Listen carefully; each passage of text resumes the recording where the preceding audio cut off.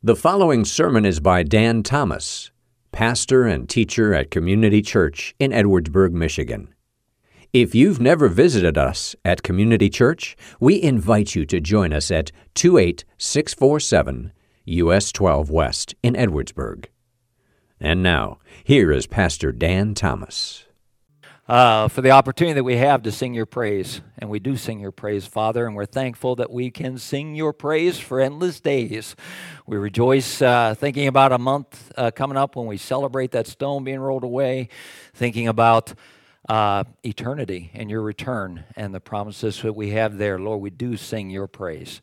I pray that you'd continue to be lifted up in our presence now as we look at your word. Amen. You may be seated. I have to give a special thank you to Adam for planning my day. When he mentioned the Wizard of Oz this afternoon, my wife hit me and said, "You didn't tell me." So apparently I will be going to the Wizard of Oz this afternoon. Who wanted to watch basketball anyway? Such a temporal, invaluable thing that I will be giving up. Hey, one of the greatest things that I get to do here, I think maybe the greatest thing I get to do here is when I get to come on Sunday mornings and I get to talk about an astounding, amazing truth about God and try to take it and relate it to our lives, how we do that. A couple weeks ago, I mentioned the word propitiation. That's a nice little $10 word. But, that is a theological concept. But what it talks about is the whole idea that God's wrath, the wrath of somebody who has been wrong, has been completely satisfied.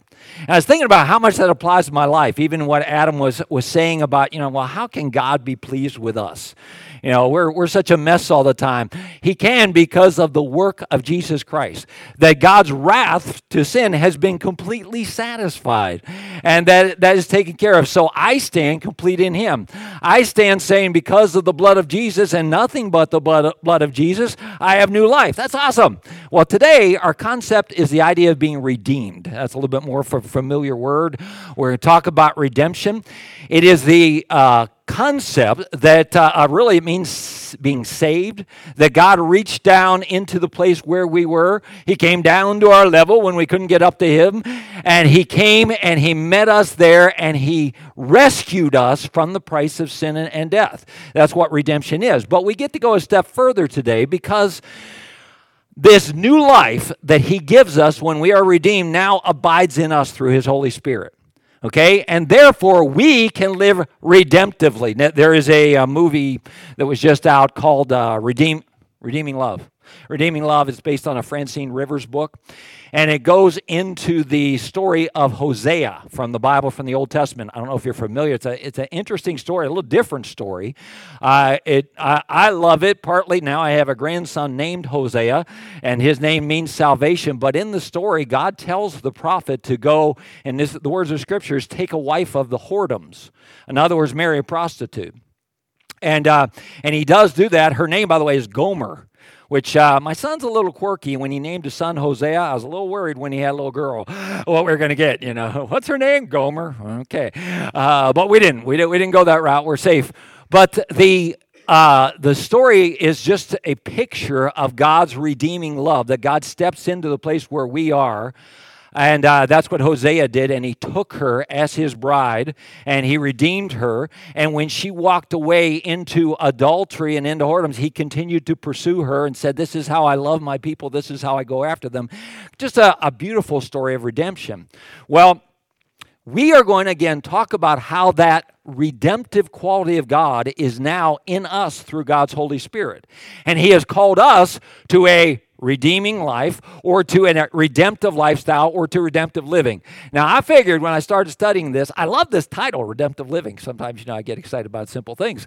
But I thought there has to be a book called Redemptive Living, so I looked it up. I do not think that there is. I could not find one anywhere. So I wanted to tell you the first book I'm going to write is going to be called Redemptive Living. I thought that looked pretty good. Dr. D.E. Thomas. I don't actually have a doctor's degree, but I thought it looked better. So I gave myself an honorary doctorate degree. I do part-time bus driving for an educational institution, so I think I can bestow an honorary doctorate degree on myself. So we did that there. Could I have some pre-sale commitments to buy my book? Okay, good. Just a couple. Okay, good. We're started. I appreciate that. But actually, I never really thought my name was all that impressive. I hate to say it. So I decided to have a pen name. Okay, and I always thought the guy that was pastor here before me's name was Thaddeus. Okay, I always thought that name sounded incredibly smart. I really thought if my mama named me Thaddeus, I'd have been a lot smarter. So we're going to change my name. I like the name Ironside. I always did. So this will be my first book that you want to look for. Dr. Thaddeus Ironside and Redemptive Living. We'll do some pre-orders in the lobby afterwards, and then someday I'll actually write an introduction to that book. But the theme of Redemptive Living, we are going to look at from the book of Peter that we have been studying. We're in chapter 2. We're going to pick it up in verse number 12, and we're actually going to read into chapter 3, into the first couple verses of chapter 3. If you're looking in your Bible, you might have that chopped up, in different sections with different subtitles. Please remember, those are something man put in there to help us and help us guide our way through, and sometimes they're not quite right. And I don't know that, I think sometimes we've chopped up something that all belongs together. And this definitely, I think, belongs together beginning in verse number 12. We're going to take some time to read through the whole section and then go back through it in detail. The Peter wrote to them, again, he's already explained to them, you have this new life in Christ. This is what has happened. He's talked to us a little bit about what it looks like to live this new life. But he's going to continue down that theme, and he's going to say, keep your conduct among the Gentiles. In some translation, it uses among the pagans. It's saying among those that are without God in this in a lost world, keep your conduct honorable, so that when they speak against you as evildoers, they may see your good deeds, and they may glorify God in the day of visitation. That the day will come, I want you to live in such a way, keep your conduct right, so that they will someday glorify God too. That's the goal that we're after here. And then he goes on, verse number 13, be subject for the Lord's sake to every human institution. Okay, here's how you do this. Here's how you live this redeeming life. Be subject to every human institution, whether it be to the emperor as supreme or to governors as sent to them, to those who punish those who do evil and praise those who do good. I wanted to throw a quick little aside in here. In our world in which governments seem to have an ever-expanding role, they take more and more, they move into more and more of our lives. When you look in Scripture for the role of government, this is pretty much what you find. This is also in Romans chapter 12. You will find the government is to punish evil and reward good. I just thought I'd throw that out there, just so I know, what is the basis of government? That's what it is really designed to do. I think it continues to expand and think it has the answers for everybody's life, but we won't go there today because... Anyway, for this is the will of God, that by doing good you should put to silence the ignorance of foolish man. Okay? Foolish people. Live as people who are free. Now, right there, just take those words, and we'll take them totally out of context for a second, because we love that idea, don't we? Now, we're going to put them back in context here in a minute. But don't we love freedom? Isn't that just a fun word? No, anybody? Come on, freedom! I don't know what you see. Do you see William Wallace riding his horse through the Scotland, screaming freedom? Do you see Andy Dufresne, who just crawled out of Shawshank Prison through the saying? What's that? Yeah, and he crawls out there and he gets into the stream, and that's I'm free. He's been falsely imprisoned for all these times. So, we love the word freedom. I love picturing the bandstand with the band playing God Bless America and people waving flags. We love this concept, but we get a little confused about freedom sometimes. And the Word of God says that you don't use your freedom as a cover-up for evil, but living as servants of God. Hold on a second. So you mean freedom doesn't just mean I can do whatever I want? No, freedom says you have the power now to do what's right. You have the power to swim against upstream. You don't have to go with the flow. You don't have to be a slave to your your own passions, to your natural inclinations. You don't have to do that anymore. You can now live free as servants of God. And when you do that, you are to honor everyone. You are to love the brotherhood. You are to fear God. You are to honor the emperor. Servants, now we move into another thing here. He says, servants, you are to be subject to your masters. By the way, that word servants there, in some translations, comes across as a little, if you want to say a harsher word, a word that is not politically correct, but the word is slaves. Okay? The Bible never condone slavery, but it does speak into slavery, for the Bible speaks into the lives that people lived, and many were in slavery. The Bible spoke right into the real world that they faced there, and it says, you are to be subject to your masters with all respect, not only to the good and the gentle, but also to the unjust. For this is a gracious thing. When mindful of God, one endures sorrows while suffering unjustly. Anybody can do good when things are easy. What credit is it if when you sin, when you sin, you're beaten for it? You still endure. But if when you do good and suffer for it, then you endure. This is a gracious thing in the sight of God.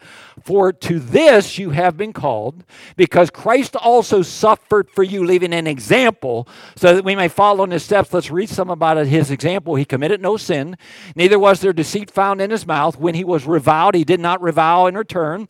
He did not retaliate. When he suffered, he did not threaten, but he continued entrusting himself to him who judges justly.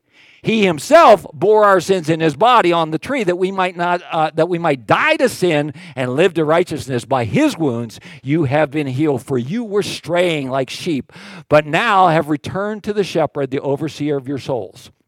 Likewise, now this is the first couple verses of chapter 3. Likewise, so it is tied in here. So I don't want to pluck out of context. I'm free, I can do whatever I want. That's out of context. We got to see what this freedom he's talking about. This is another phrase that gets taken out of context sometimes. Likewise, wives, be subject to your own husbands, so that even if some of you do not obey the word, even if they do not obey the word, they may be won without a word by the conduct of their wives when they are respectful and pure, out of your respectful and pure conduct. Okay, let me back up here for a second. What our passage here does, as we examine what it means to live redemptively, to live with that message of the Redeemer, to live with the presence of the Redeemer in our lives, you could see in the first verse we read, it talked about that others would see and glorify God. And then we read down a little bit further, and it talked about the whole idea of those who have been lost. God is going to bring them back to the shepherd. And look how it ends here. It is talking about these husbands will be one. And it gives us so much that purpose of living a life. Again, God is the Redeemer who reaches into where we are and brings us out and saves us. Well, we get to be part of that mission as he is now part of our lives. And we're going to see that as we go through. So, the first thing that we see in this story is the environments in which you are to live redemptively. Okay, now I got to encourage you. Stay with me, okay? Well, really work, whatever you have to do. Slap yourself in the face or anything like that, because there might be some things early in this that you're like, I don't know where he's going with this. I don't know where the Bible's going, and I'm not crazy about this. Please stay with me. It is very important that we get to the end. In fact, I'd even say this, if you do intend to daydream, come back at the end. Okay? I'll give you a wave. Okay, now it's time to listen again. Make sure you don't miss this. But if you look at this passage where he's talking about the environments in which people are to live redemptively, number one, I put the word community, but just the whole idea, he talks about government. Remember, submit to government, okay? And even if government is wrong. Now, I just want us to connect with the people Peter was writing to at the time. The Roman Empire is in charge, okay? Things are not particularly good. The tax rate is unbelievable. The tax rate is multiple times what it was in colonial America where they rebelled. Now, today, it's multiple times that, but I won't get into that. But the tax the tax rate that they faced, the Roman Empire, you think about what they lived with as far as the persecution of Rome.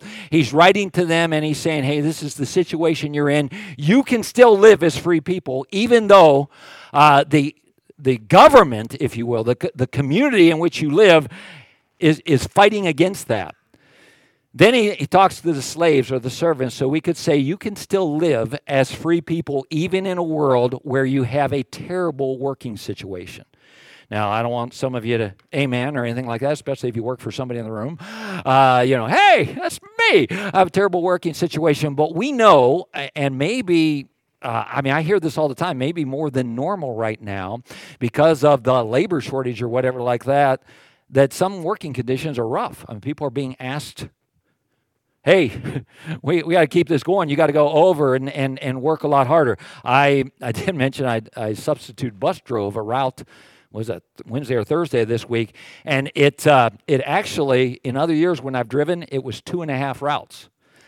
In other words, it combined 2 routes and then added some other stops because they're so short on drivers that these people have to work so much harder and have a packed out bus. But I was thinking, for many of us, that's what has happened in our jobs, and the job gets hard and it's tough. So he is speaking to people that were slaves, okay? So they were owned. So he's saying you can live in freedom even in that situation. He also then is talking about, a situation at home that is not good. It doesn't really go into the idea that the spouse is abusive, but it does say that the spouse is a non-believer, which right away begins with a disconnect as far as home goes, and a friction that has to be there. And you kind of get the idea that the husband isn't what he should be, and wives, you are to still submit. So in this situation, none of which are ideal, none of which we would want to jump into, the apostle writes to them, and Peter says, hey, you can still live as free people, and you can still live this life of redemption.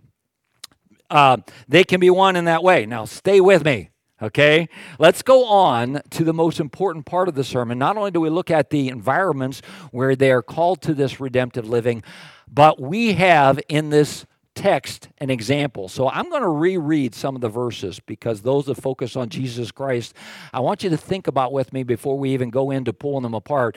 Let's reread a little bit here. For what credit is it when you sin and beaten for it, you endure? But if when you are good and gracious for it, you endure, this is a gracious thing. I'm sorry, I know I killed that a little bit. In the sight of God. For to this you have been called, because why? Because Christ also suffered for you, leaving you an example. So let's explore this example of Christ, that you might follow his steps. He committed no sin, neither was there deceit found in his mouth. And when he was reviled, he did not revile in return. He did not retaliate. When he suffered, he did not threaten. But he continued, well, how did he do that? Well, he was entrusting himself to the one who judges justly. He bore our sins in his body on the tree that we might die to sin and live to righteousness. By his wounds we are healed, quote from Isaiah 53, for we were straying like sheep and we have not but have now returned to the shepherd and overseers of our souls. Okay, let's look at his example of living redemptively. Okay, first of all, the Bible says that he did not sin and there was no deceit. Okay, this is one. I'm sorry, this isn't the comeback. You can still daydream if you're bound and determined to do it, but this is good. Okay, I want to jump up and down a little bit and focus on this there. Step number 1, it says about Jesus, how did he live? Well, there was no deceit. Now, I think this is very important because many times when there's conflict, they say the truth is the first casualty of conflict. Okay? Jesus did not change his message. They say you're the Son of God. Are you the Son of God? As you have said, I am. Now, that wasn't popular. That wasn't what they wanted to hear. That might not have been what got him more of an audience at the time, but he is going to stay committed to telling the truth. The temptation that we have sometimes, and listen to this, sometimes because we just want to keep everybody around and be friendly, and a pastor faces this temptation, but we all do in life. We need to spin the truth a little bit to make people more comfortable. And Jesus started with the truth and a commitment to truth. And I love the story of Daniel in the Old Testament, where Daniel was a great example of somebody who dealt with a conflict with authority, because he faced all types of orders not to obey God and things like that, and he was faithful and God blessed him. It's an awesome story. But at the beginning of the story, the phrase is this: Daniel purposed in his heart. In others, he made up his mind. So the first thing that we start with, if we're going to follow his example, if we're going to live redemptively, no deceit. Okay, we're not going to deceive. We're not going to move away from the truth, whether people like it or not. And there is no guarantee in what we do that everybody's going to love what we do, but we want to start with that commitment to the truth, because otherwise we become people pleasers and we're trying to tell everybody what they want to hear, thinking, oh, this will keep them around church and this will keep them open and everything like that, so I have to kind of lie and spin the truth. No, Jesus started by saying, with no deceit. Okay, he's going to tell the truth. Okay, that's good. I don't care who you are. Okay, I'm going to say that again. Jesus started telling the truth. Somebody say like amen or something. I'm going to do it one more time. Okay, yeah. We need to start with that foundational principle. We're committed to doing what is right. We're committed to doing the truth. Okay, second thing that we see in here about Jesus, and we could make the list longer, but there's no revenge. Okay, now this goes against, again, we are free not to go with the flow and do what is acceptable and follow my own inclinations. And this goes against our inclinations. Okay, we always think, those of you that are football fans, you watch a football game and somebody's getting in trouble because he threw a punch or whatever like that. You go back and you watch the tape and you always see that he's the guy that threw the second punch, but that's the one the refs caught. And you think, well, that's not right. It's okay to throw that punch if somebody else threw one first. I mean, little kids say that all the time. What? And we feed it because we start with this question. Who started this? Doesn't matter how you're behaving. Somebody else started it. We're allowed to retaliate. We have that mindset. So the idea of not retaliating goes against our very nature. The idea of living a redemptive life by not seeking revenge goes against our very nature. And this is a freedom that we can walk in because of the power of God in our lives. Okay, now let's go to the next one, though. How did he do this? It says he trusted. He trusted. Oh, let me back up for a second. Let's talk about this revenge for 1 second. We are familiar with the phrase, WWJD, what would Jesus do? I want you to think about what WCJD, what could Jesus do for a second? Would you imagine Calvary? Now, maybe my imagination is running wild here, but I'm seeing the Son of God on the cross. I envision angels with their hands on a sword going, now can we avenge them? These guys that are mocking our king, can we avenge him now? Can you imagine if Jesus had called those angels the scorched earth that Calvary would have been? But he didn't. He didn't retaliate. He had come to lay down his life. Okay, so this is our example. This one who has laid down his life for us. How did he do it? By trust. It says he trusted the one who judges justly. God is just, and he knew that God would set things right. If we attempt to right all the wrongs in our lives, we do not have enough time to do it. Okay? We have to learn to trust the wrongs to the one who does all things right. We have to learn to trust him with some injustices, some insults, and some injuries, or we're going to spend our whole life getting even. And not the pretty way that we want to live. Another thing that I wrote, I just thought of this, is that Jesus absorbed the pain. When it describes his suffering on the cross, by his stripes we are healed. Okay, by his stripes. When I absorb the pain and the injustice of something, it ends there. In other words, instead of retaliating, instead of keeping it going, instead of escalating the system, when the whole fouled up mess, instead of escalating that, what I have done is I have absorbed the pain, and therefore it ends with me. Okay, and I can be redemptive in my life by doing that. By his stripes we are healed. Jesus died that we might, the phrase was, that we might die to sin and live to righteousness. That was his purpose. That's what he was after. And my freedom is the right to swim against the current, not to be enslaved by my natural impulses, and I do not have to live that way where I escalate the situation. I can live like Jesus and live redemptively. The third point, I guess, that I'll put up there is the idea of having the end in view. And I want to go back to this purpose again. Remember, Jesus stated that ultimately, the first thing he says is, I want you to live this life out in Christ so that others will glorify me and others will come to me. And then he talks about, I believe in verse number 25, he talks about the idea of the coming back to the shepherd. And then even when he's talking to wives, he says that they could be one. I think it is very important that we think about this question with the end in view. what action will give grace the best opportunity for a breakthrough? I think I overdid grace in my writing there. But what action will give grace the best opportunity to break through? Now, here's where I said I want you to come back to me if I have. You say, wait a minute, Pastor. What are you saying there? Okay, so you're saying basically Christians are to be doormats. You know what I mean? We're just you just take it. You just absorb the pain. You just get stepped on over and over again. Where do I get to the place? Where can I understand? And here's what I want to throw at you and stuff like that. A prayer that I think we have to have with this is to have wisdom. Because, okay, Peter, think about his life for a second. The guy that's writing this, some of you remember the story when they came to take Jesus in the garden. Remember what Peter did? Grabbed a sword and cut off a guy's ear. Now, we're fighting over this thing, and Jesus told him, hey, not the time for that, Peter. That's not what we're doing here. But does that mean that all that we are ever supposed to do is take it? All that I am ever supposed to do is absorb it? I would say no. I would say that we have to have a great deal of wisdom because we have to discern the times when we are to absorb the pain, and we have to discern the times when it is better for us to stand up. And the question we ask is, I'm sorry, I miswrote that up there, but what action will give grace the best opportunity to break through?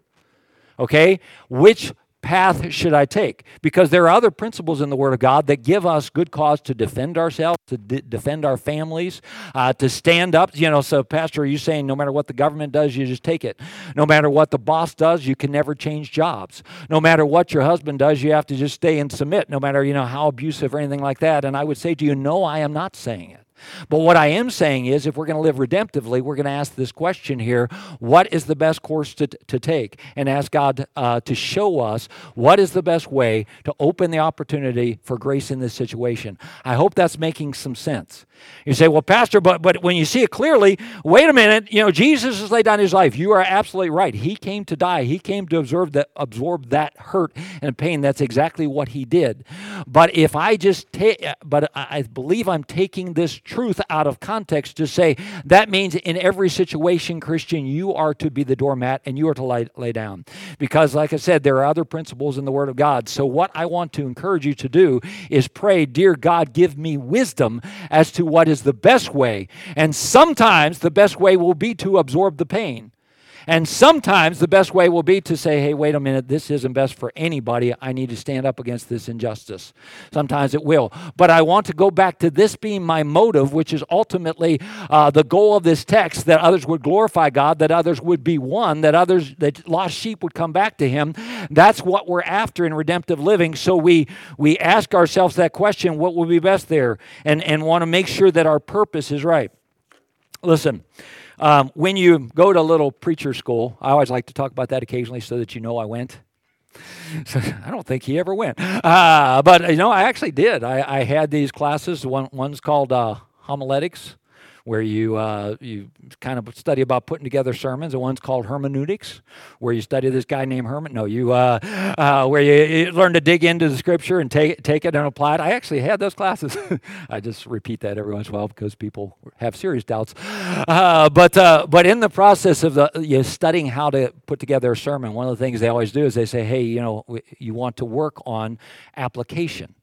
In other words, one of the questions you ask yourself, okay, how does this apply? How can we live this out like that? And I always want to do that, but yet at the same time, I am hit with the idea that I'm not God's Holy Spirit. And I have known pastors, I don't know how else to say this is kind of nasty, but they weaponize Scripture. Have you ever experienced that? I got something I want to say, I'm going to find some Scriptures to say it.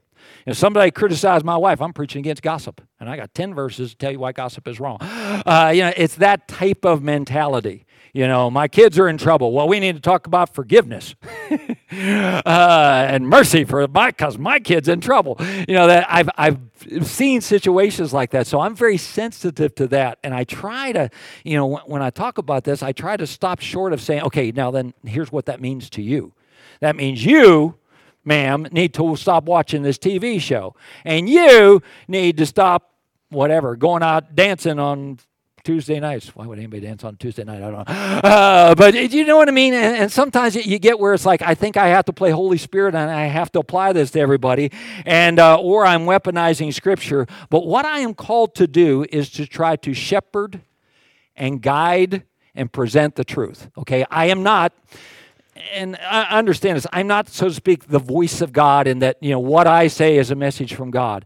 I hold the message from God. And I dissect the message of God, and I try to break it down, and I try to share it. That's what a shepherd does in guiding people. That's what I'm about. So as I say this, I say that because in so many different situations, if you were to come to me and say, what should I do? Sometimes the only answer I have is, I would say that you definitely, I got nothing. I don't have a definite thing. I think there are situations where we just need to take the principle of saying, how can I live redemptively here? What is the best way? Now, let's go back. Where did Jesus start? There's no what? No deceit. Okay? I can't compromise on the truth. I can't do that which is wrong to make it look better. And also, the other thing I need to understand is, just because I behave the right way does not always mean that the results are going to be what I anticipated. To be real honest, Jesus told the absolute truth, they crucified him. Okay? It's not always going to go that way. But I want to challenge us that if you are a child of God who has been redeemed, that means you have been taken from a place where you were under the penalty of sin, and you have been forgiven through faith in Jesus Christ, and you have this new life. You have this redeemed life living inside of you that we are called then to live redemptively. And it is not a call that comes to pastors or elders or deacons only. It comes to all of us that we are to live redemptively in the world. We're looking for, hey, how can, this gives our life purpose. How can I live in such a way so that grace has an open door here? How can I live in such a way that will help? And by the way, so many times in our lives, when instead of doing that, we're so proud of ourselves. I'm free and I can do what I want to do, and we stand up. What do? We drive people away. Okay? Think about, again, the example of Christ. And I am not, I'm struggling right now because I don't want to communicate to you, okay, in every situation, you just take whatever's coming. Thank you, sir. May I have another? Okay? I'm not saying that. Because I don't think that is right scripturally, but I am challenging us that in every situation I look and say, what would be the best way to live redemptively? And in many cases, I can absorb it. Okay, you say, well, that's not healthy, just absorbing pain like that. When I can take it to Jesus and remember that he bore it, I can absorb some pain. And that is a powerful testimony. Would you look at why Peter was writing here again? So that others will glorify God. Listen, I was listening to somebody, a pastor, I was listening to some sermons on Revelation this week, because I think we may take a look at Revelation in the coming months. And actually, I thought, hey, that's one book. I've never gone through verse by verse since I've been here, and I don't want to ignore that in any way. But he was talking about, he said, hey, more than anything right now, with the way things are going in the world, we need to look at what's happening and everything like that, and people are excited. And he's right. I mean, there's an excitement about end times and interest in that. But the message that I would say is, more than anything right now, people need Jesus Christ. They need to see redemptive living in us. And it is because of that new life that we have in him that we can live redemptively. I want us to leave with a song, so I'm going to ask Trent and Adam and Jess, I guess, to come back up, and we're gonna sing again. First song we did good. A worship song, worship song. We'll do that. But the invitation, if you will, is to recognize the purpose that God has given us in life. Okay. He has given us the purpose of living out this new life inside of us. And as we do that, what's it for? Well, it's drawing other people to him. And we need to all embrace it. Okay? We need to all embrace it. I'm not going to be where you're going to be tomorrow. Okay, I'm not there. I'm not going to be where you're going to be this afternoon, unless you're going to the Wizard of Oz. Maybe we'll all be there. I don't know. But I'm not going to be there. So each one of us needs to understand this is what we're called to. Okay, Peter wasn't writing to a select group. He's writing to believers, and he's saying this. Hey, this is how we're to live now. We're to live because Christ has changed us. We too are to live redemptively. Let's stand together and praise him and sing. Father, as we walk oftentimes, we feel like we're surrounded by darkness. Remind us how much greater your light can shine in that darkness. And Lord, may we come back to our purpose. Lord, draw us back to that you have called us to be ambassadors for you, that you have called us to be that light, that you have caused us to live because we are redeemed, because we can know forgiveness of sin, that you've called us to point other people in that direction. And Father, please take this admonition from Peter and impact our lives, Lord. May we, whatever your Spirit has called us to this day that he wants to teach us, I ask for his continued working, for him not to let go of that. And Lord, I pray too, Lord, I just rambling a little bit here, but I pray that we're learning more and more to walk with you each day, so that this life, this new life in you, is growing and becoming more and more of a reality, that others around us are drawn to this. And Lord, that they indeed might glorify you someday, that they might come back to the shepherd, that they might be won over to you because of redemptive living. I pray in Jesus' name, amen. You've been listening to Pastor Dan Thomas of Community Church in Edwardsburg. For more information about the church, you can visit our website, edwardsburg.church. You may also contact the church via email, info@edwardsburg.church, or call us at 269-663-2648. Thank you for listening.